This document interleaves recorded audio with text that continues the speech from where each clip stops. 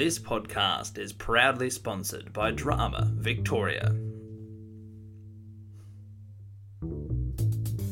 Hello and welcome to The Aside, a podcast for drama teachers and students. I'm Nick Waxman, and today we are speaking with Emily Goddard. She is going to be talking us through the style Bouffon, some of its history, how you can use it in the classroom, and why you would decide to introduce it to your students. She runs workshops for teachers, workshops for students. She's been on the VCAA playlist. Emily Goddard knows her stuff. Emily Goddard is well respected and renowned in the Victorian drama school sector, so it gives me great pleasure to bring to you an interview with Emily Goddard on Bouffon. Welcome to the podcast, Emily Goddard. Thank you, Nick. Thank you for having me. I am really excited to have you on because I recently was part of your workshop at the Drama Victoria State Conference. Get your Bouffon. Yeah. And Get your Bouffon. Exactly. And it was so much fun. It was one of the most loved workshops at that state conference. It was brilliant. It was so engaging. Everyone had an amazing time. I think you made a lot of friends in that room very quickly. We had a really fun day, didn't we? We really had it was a beautiful group. And one of the questions that you started that workshop with was, what is Bouffon? And I think that's a great question to start off this episode, all about Bouffon and what it's about and why it exists and why we might do it as artists and why we might participate in it. So would you like to be able to give us some background on Bouffon and tell us what you think it is? Bouffon, in essence, is a form of grotesque satire or grotesque mockery. And it's essentially where a form where kind of outcasts mock those who have oppressed them. So I learned Bouffon through with Philippe Goddard in Paris, and he tells a story of the fable of the Bouffon, where back a long time ago in medieval France, the children of God of the villagers, the kind of perfect people, shunned and sent out to the swamps anybody they deemed to be imperfect.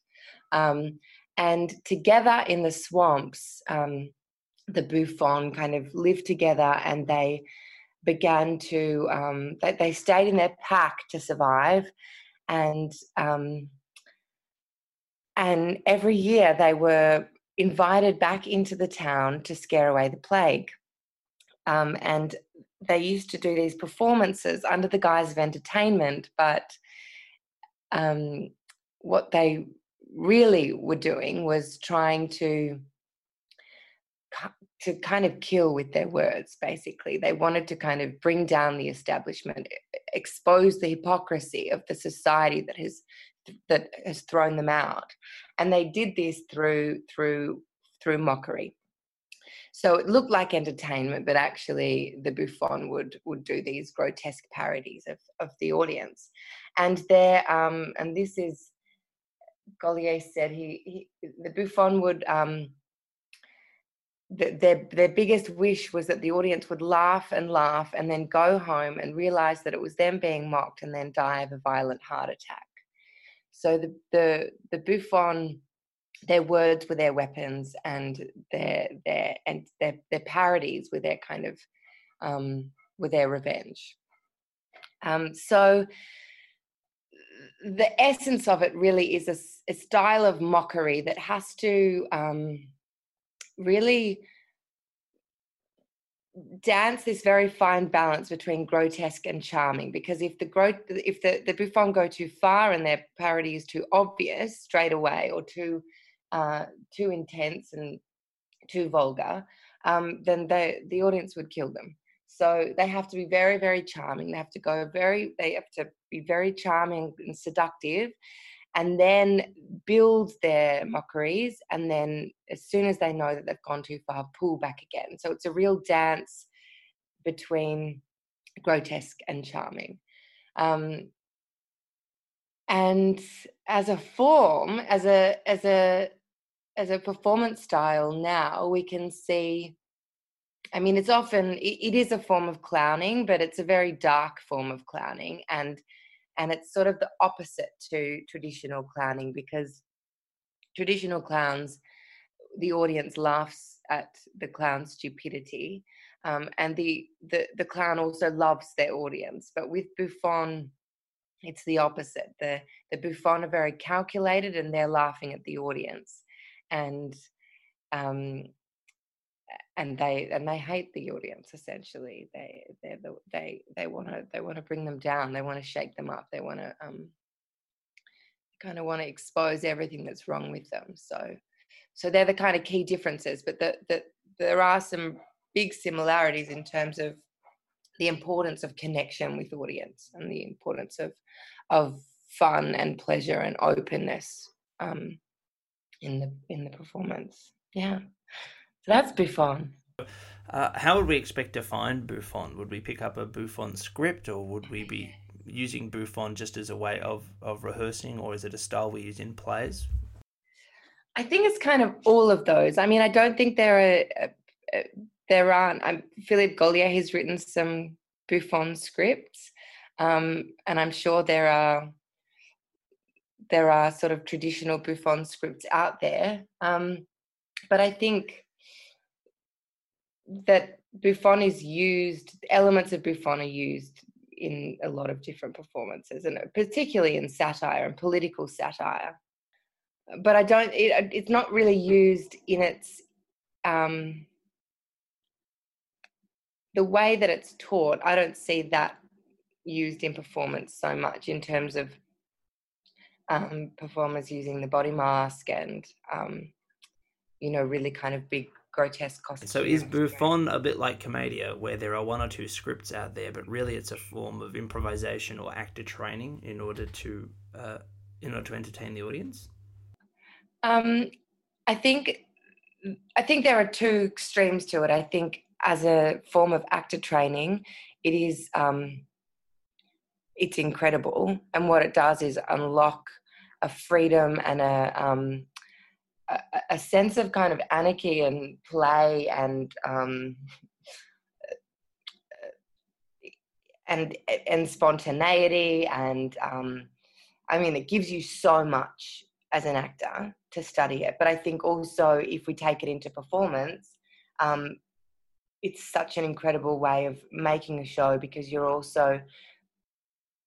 you have a really clear intention of what it is that's kind of being targeted, and you're very conscious throughout the devising and the making of the show what effect each part is going to be having on the audience, because it just has to have this constant play with the audience, and a real kind of consciousness of what it's doing to them. And if you're watching This Is Eden or a Bouffon performance and the audience is coming to watch, are you mocking the live audience, or are you kind of stepping back in time and mocking the original antagonists of the piece? Well, I guess with This Is Eden, it was both, because we were able to tell the stories of the female convicts through the mockeries that the female convicts would have done, or we imagined that they'd done. We knew that they made up performances that mocked the authorities as part of their rebellion. So that so there was that stream to it, where the audience would watch the character kind of back in 1837 performing those mockeries. But we chose particular mockeries to also have we chose ones and we chose characters to be mocked where we could really draw the parallels between back then and now, so that there was still a sense of kind of contemporary resonance to shake up the audience. But then there was another character in This Is Eden who was very much the present day, and she was the tour guide. And I think she, in a sense, she mocked the audience, not directly. I mean, she didn't get someone to stand up, and she didn't kind of take on their voice, and like, it wasn't a personal mockery, but there was definitely a targeted approach in that performance to shake up and to look at our idea of ignorance and the way we see our history and the kind of way we romanticize it. So I think, there were two streams of it in that show. But in terms of direct mocking, it was sort of more the issues and the status quo that was being mocked rather than, particular people. And during the workshop, we went through, I think, as a group, a huge change in our understanding of Bouffon. And I think it might be worth talking through some of those, at least, revelations I had watching other people, even if I didn't have them myself, seeing other people understand the style and how it works. It was the style I certainly struggled with, especially that idea of being grotesque and then incredibly charming, that idea of having to save your skin while also mocking, and then making sure the person you're mocking is feeling loved while also working within the group to protect them. Those are like 6 disparate thoughts I had at once, but you understand the style. So what are some of those, how do we pass some of those elements? How do you do all of that? Exactly right. How do you do Bouffon? How on earth are you supposed to do all of that at once? Yeah, I mean, it is a lot, isn't it? And especially it's a lot for to kind of take in and be able to embody very quickly in a workshop too. I think it's something that has to be understood on a physical, visceral level rather than so much of a kind of cerebral level, I think. Because if we kind of just talked about it and then got up and did it, we would be, what is grotesque anyway? Like, we all have different ideas of what that is. I think the thing about Bouffon is that where it comes alive and where it exists is when we go too far. And I mean too far, like way further than we ever thought that we should go. And we're further than we ever thought we were allowed to go. Because in that place, we find a freedom that is extremely captivating to watch and extremely fun to work with. But to get there, I think we have to remember that it's all a game. And this applies to everything. I think this is an idea that really should apply to any acting and any devising and theatre making, that it's our pleasure and our fun and our lightness that really has to lead us there. And if we don't have that, then we can, especially with Bouffon, if we don't have lightness, if we don't have pleasure and fun, if we don't prioritize that game at the very beginning, it will become forced and it will become heavy and it will become kind of too much in a way that's not watchable. We sort of shut off. Yeah, I think it's always, and we're always playing a game with the audience.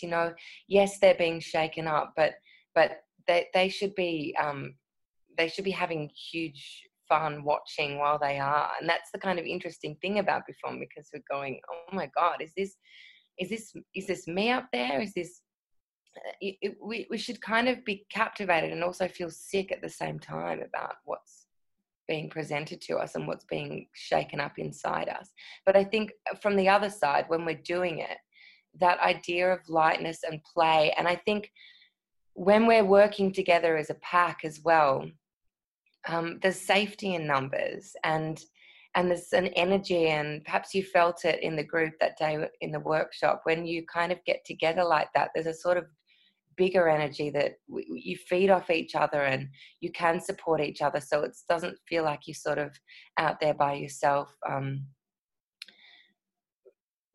sort of having to do it all alone, which would be scary to start with, especially when you're not used to it. But I think it's also, the whole thing is a process of trial and error, and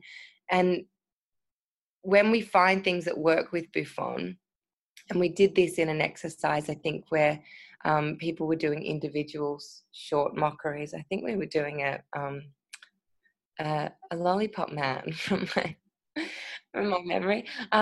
the different things will work for different people. People will have different fun.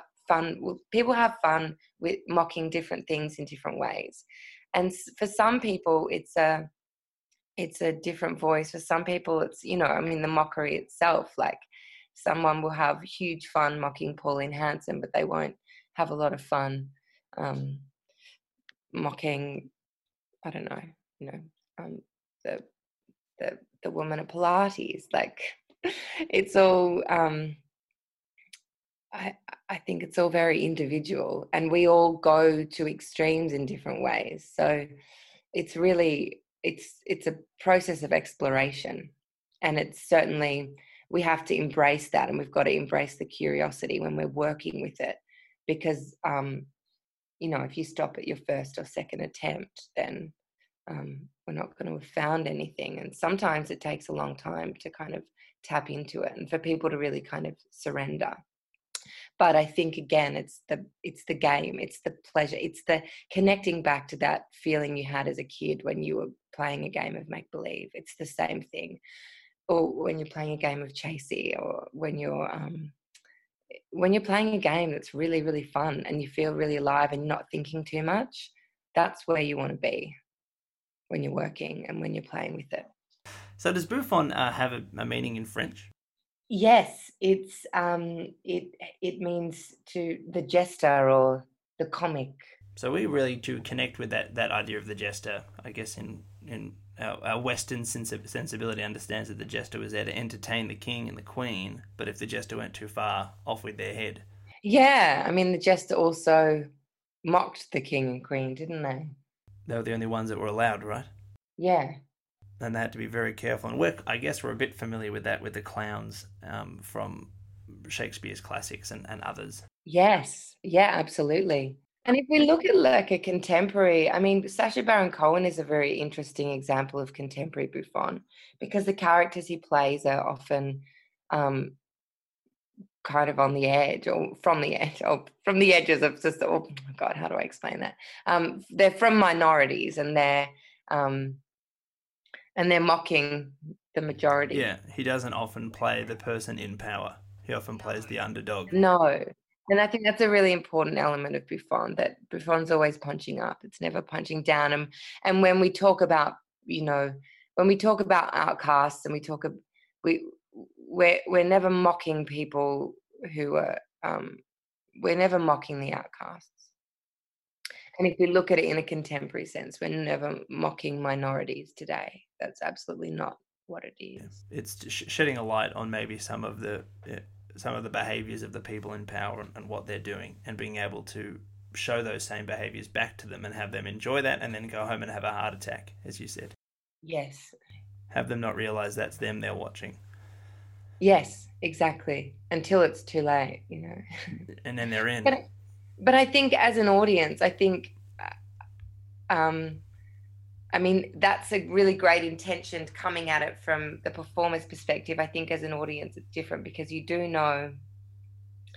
are going to know throughout a show if you're being mocked, or you are going to be able to relate to things in a kind of more immediate way, for sure.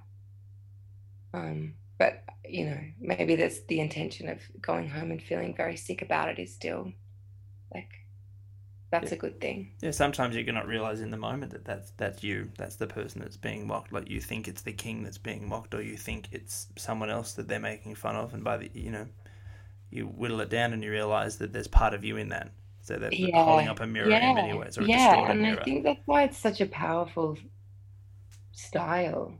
Really, it has such a kind of a strong political intention, and it's because it uses humor. Because it uses humor and this balance of the humorous and the grotesque, we can go to really dark places with it. And we can go to really confronting, provocative places for the audience, because we always are dancing that line. We can always bring it back. We can always kind of make them feel a little bit more okay afterwards, and then before we kind of stab them again. And if students or teachers want to implement this into the rehearsal room or classroom and haven't been lucky enough to go to one of your workshops, but maybe have listened to this podcast, is there an activity you think they could do that that might encapsulate Bouffon, or something that they could do in class to get a taste of it, a sense of it? There was that partner activity that we did in the workshop that I think was a really nice introduction to the concept, even though I struggled with it, having the following someone. It's the following and the... well, I think it's really important before doing anything like that to play games that really spark that feeling of fun, like a game of chasey or any kind of game that your group loves that really lifts and liberates the energy of the room. That's really important. And then a very simple game to kind of get that, to kind of start feeling that dance between the grotesque and charming, is mocking a partner. So you're walking behind your partner, and you're allowed to mock them in any way you like. And then they turn around and they feel like they notice that they've been mocked or that they've heard something, and they ask and they accuse you of doing it. And then the person who is mocking has to go straight back into really sincere, really charming apology and denial. Apology and denial that they weren't doing anything wrong, and why would they ever do that? And then it continues, and that's a really fun, easy, simple, lighter way to kind of to start that feeling, and to start feeling what it can be like, that kind of dance. But in terms of exploring Bouffon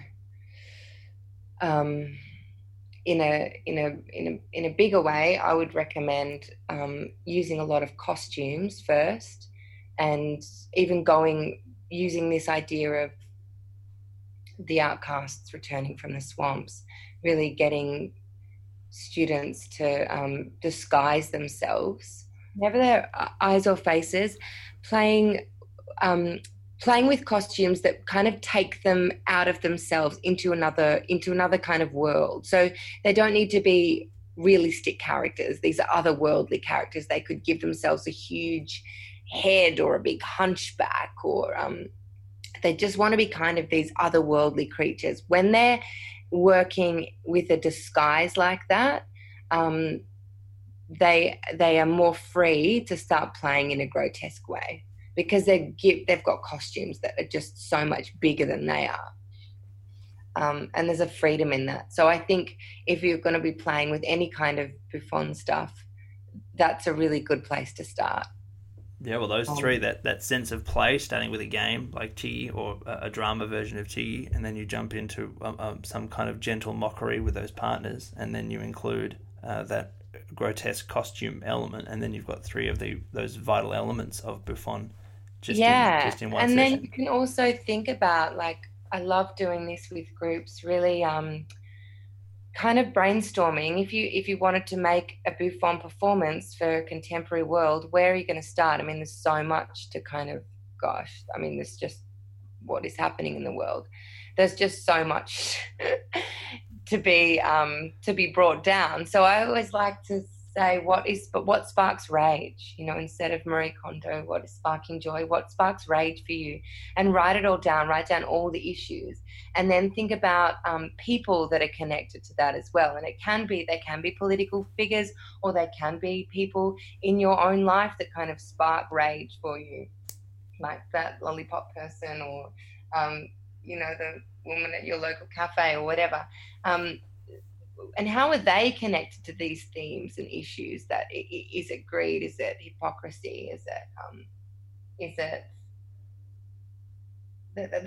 How are they connected? What is it about that person that really sparks rage for you? What are they doing? What can be exposed? What can be mocked? What can be brought down? And once you've then you suddenly you've got a group of people with so much material, actually, that they can start working with, and then you can start playing with, how would you mock them? And how would you mock them, and how grotesque could you go with them, but also, how do you bring that back and keep dancing that line? So, yeah, wow, that's another kind of interesting way to kind of really generate ideas quickly. Yeah, those 4 fantastic ideas. That's going to give people lots to think about. Right. So thank you so much for your time, Emily Goddard. My pleasure. I hope everyone who tries it has extraordinary fun. Well, that is all from us at The Aside. If you would like to find out more about Emily Goddard, you can go to her website, thisiseden.com.au. There is a link in the description. You can also email Emily Goddard at goddard.emily@gmail.com. Emily runs workshops for schools, and if you'd like to hear a bit more about that, you can listen to our episode with Emily Goddard about the workshops she runs for students and teachers. There are a load of episodes in the bank of The Aside, so please do go through those and find one that piques your interest. If you would like to ask us a question or you have a suggestion for a future episode, please do not hesitate to contact us at asidepodcast@outlook.com. Thank you to Eltham College for letting us record here. Thank you to Aaron Searle for providing the music. Thank you to Drama Victoria for their ongoing support. And of course, thank you for listening.